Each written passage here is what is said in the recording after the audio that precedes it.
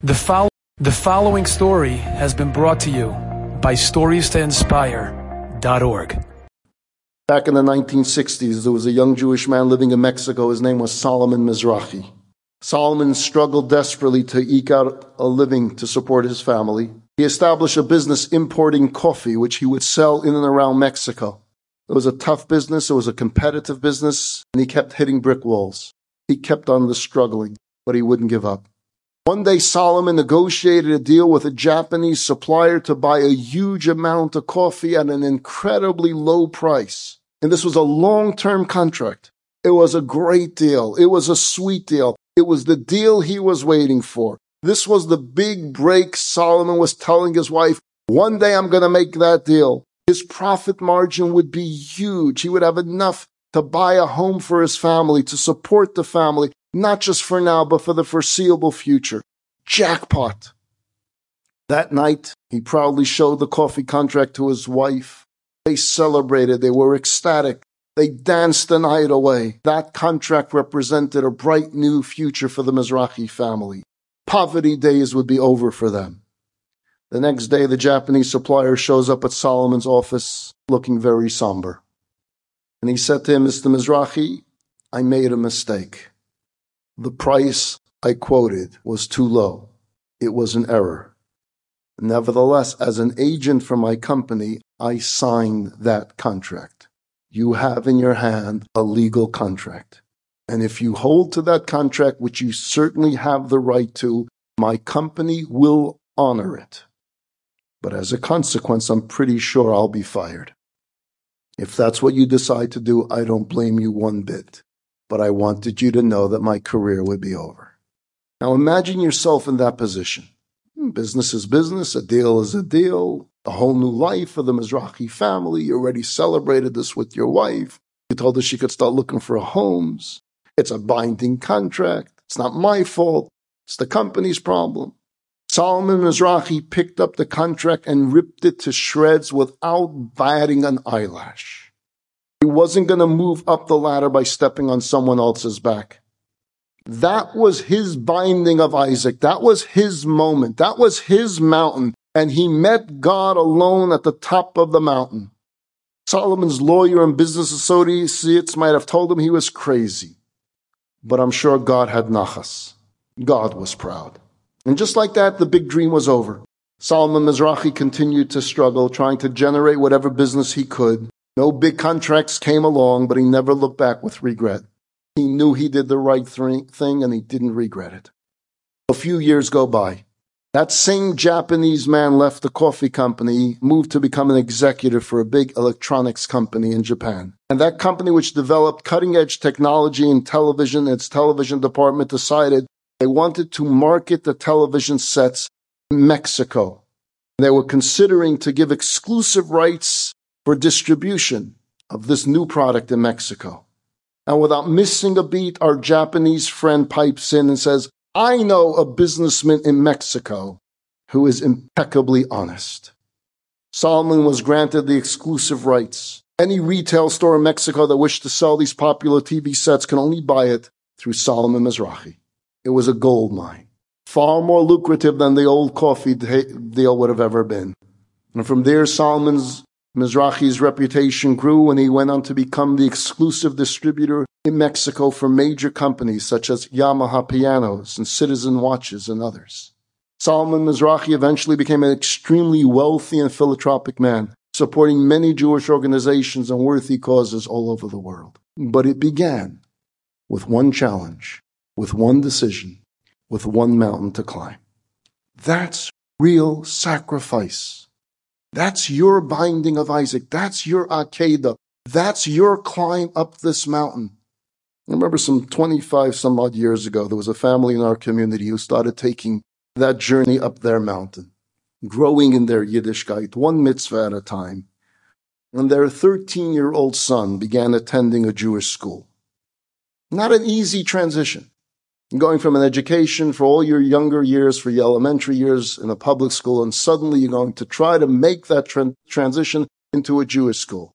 You don't know how to read that well. You don't know the Hebrew alphabet. You're not familiar with the Bible stories like everyone else in the class. You're not familiar with Mishnah like everyone else in the class. It's a hard transition. But he had this will. He had this desire. He wanted to do it. The kid's grandfather, who lived out of town, heard about this. A yeshiva boy for a grandson? Never. Not for my worst enemy. He was embarrassed by this. My grandson needs to go to an Ivy League school when he graduates high school. He needs to get into one of the best universities. Can't go to a yeshiva. This very secular, educated, wealthy grandfather was not very pleased about the news that his grandson was going to yeshiva. So he informed the family that he would be visiting, and he wants to take his grandson out for a private dinner at a fine restaurant. Naturally, our young yeshiva boy says, "It's so nice of you to come, Grandpa, but it would have to be a kosher restaurant." They went to Starbucks because Grandpa would not be caught dead in a kosher restaurant.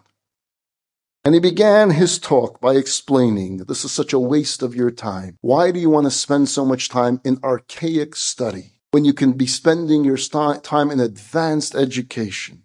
And you're going to want to get into one of the finest schools out there. And religion is nothing but a scam. Don't fall for it. He tried every one of these arguments. He tried with soft words. It didn't go anywhere. He tried with harsh words. Nothing doing. So being a man of means, he chose the universal language that everyone understands. He offered his grandson a stipend of $10,000 a month for a year if he would drop out of a Jewish school. The boy turned him down. He upped the offer. $15,000 direct deposit. It would go straight into his account every month, nothing doing. Boy turned it down. This went on and on. The negotiating went on until he made one final offer. $700,000 to be deposited in an interest-earning account that he would have access to when he turned 21 years old. The boy was 13. He did the math for him what that $700,000 was going to turn into when he turned 21. He would be wealthy at 21 years old. All he needed to do was drop out. Now, way earlier in these negotiations, I would have taken the deal myself. The boy turned to his grandfather and he said, "Grandpa, one day you'll find out that the greatest gift is not one that you can give me or buy me. The greatest gift is the gift that God gave us both. I found this gift, and I hope one day you'll find it too." A 13-year-old kid talking like this, such clarity, such strength of conviction. That's the spirit and the sacrifice of Abraham all over again. It's the courage to walk your own way and to meet God on the top of your mountain. Now, we each have mountains to climb. We each have challenges to meet. We each have our own individual tests to withstand. And my mountain and your mountain may not be the same. We're each given our own mountains, and that's why we call it climbing your mountain. I'd like to conclude with one more beautiful story. It may sound like something out of the Dark Ages, but it actually transpired in 2007. And if I remember correctly, I first heard the story from Rabbi Moshe Kotlarski at a JLI retreat. In Baku, Azerbaijan, there's a Jewish woman who married a non-Jew, who was loosely affiliated with the Russian Orthodox Church. He was never a practicing or active member of the church, so when the woman told him that she wanted to enroll their 9-year-old daughter in their local Chabad day school called Or Avner, he said, "Fine, send the kid to a day school." Didn't mean much to him. As time went on, however, the man began to notice things, changes. The child would come home all animated, all excited about her Jewish studies. Her eyes would light up whenever she spoke about the holidays, about Hanukkah, about prayer, about the Torah portion of the week, which she had no idea what she was talking about.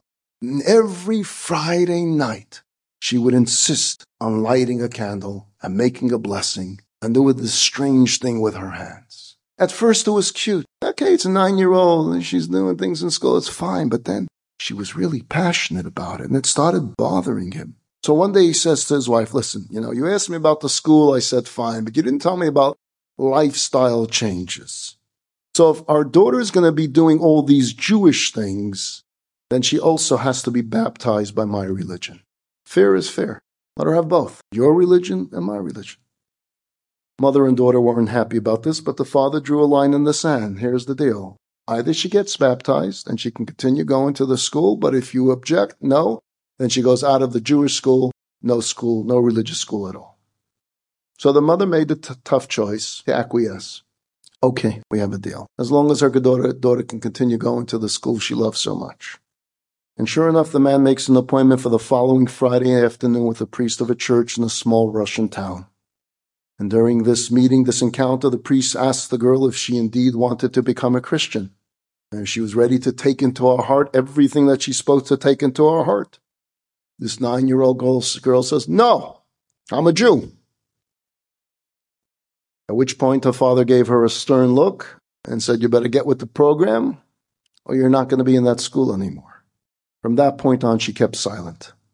There were prayers she needed to recite. She said whatever the priest told her to say. She went along with it. She was dunked in the water. She let herself go. As this was all going on, there was this tremendous sadness about her. The mother saw it. The mother picked up on it. And the priest starts going through all the rest of the rituals. The little girl begins playing holiday songs in her mind just to keep her mind occupied. Her mental singing was interrupted when the priest gave her a final instruction. As a sign now of your acceptance of the church, you need to go over to that table and light a candle. This brave 9-year-old child looks up at the clock. She walks over to the wall. She covered her eyes, and with everything she had inside her, she cried out, Baruch atah Hashem Elokeinu melech haolam, asher kedishanu b'mitzvosav v'tzivanu lahadlik ner shel Shabbos Kodesh. It was Friday. She was lighting a candle. In a strange place, but she was lighting a candle. And she made her blessing in this church. I don't believe she got much applause from the priest. I don't believe her father was pleased. But on that Friday night, in a Russian Orthodox church in Azerbaijan, she met God alone on the top of a mountain. Enjoyed this story? Come again. Bring a friend. StoriesToInspire.org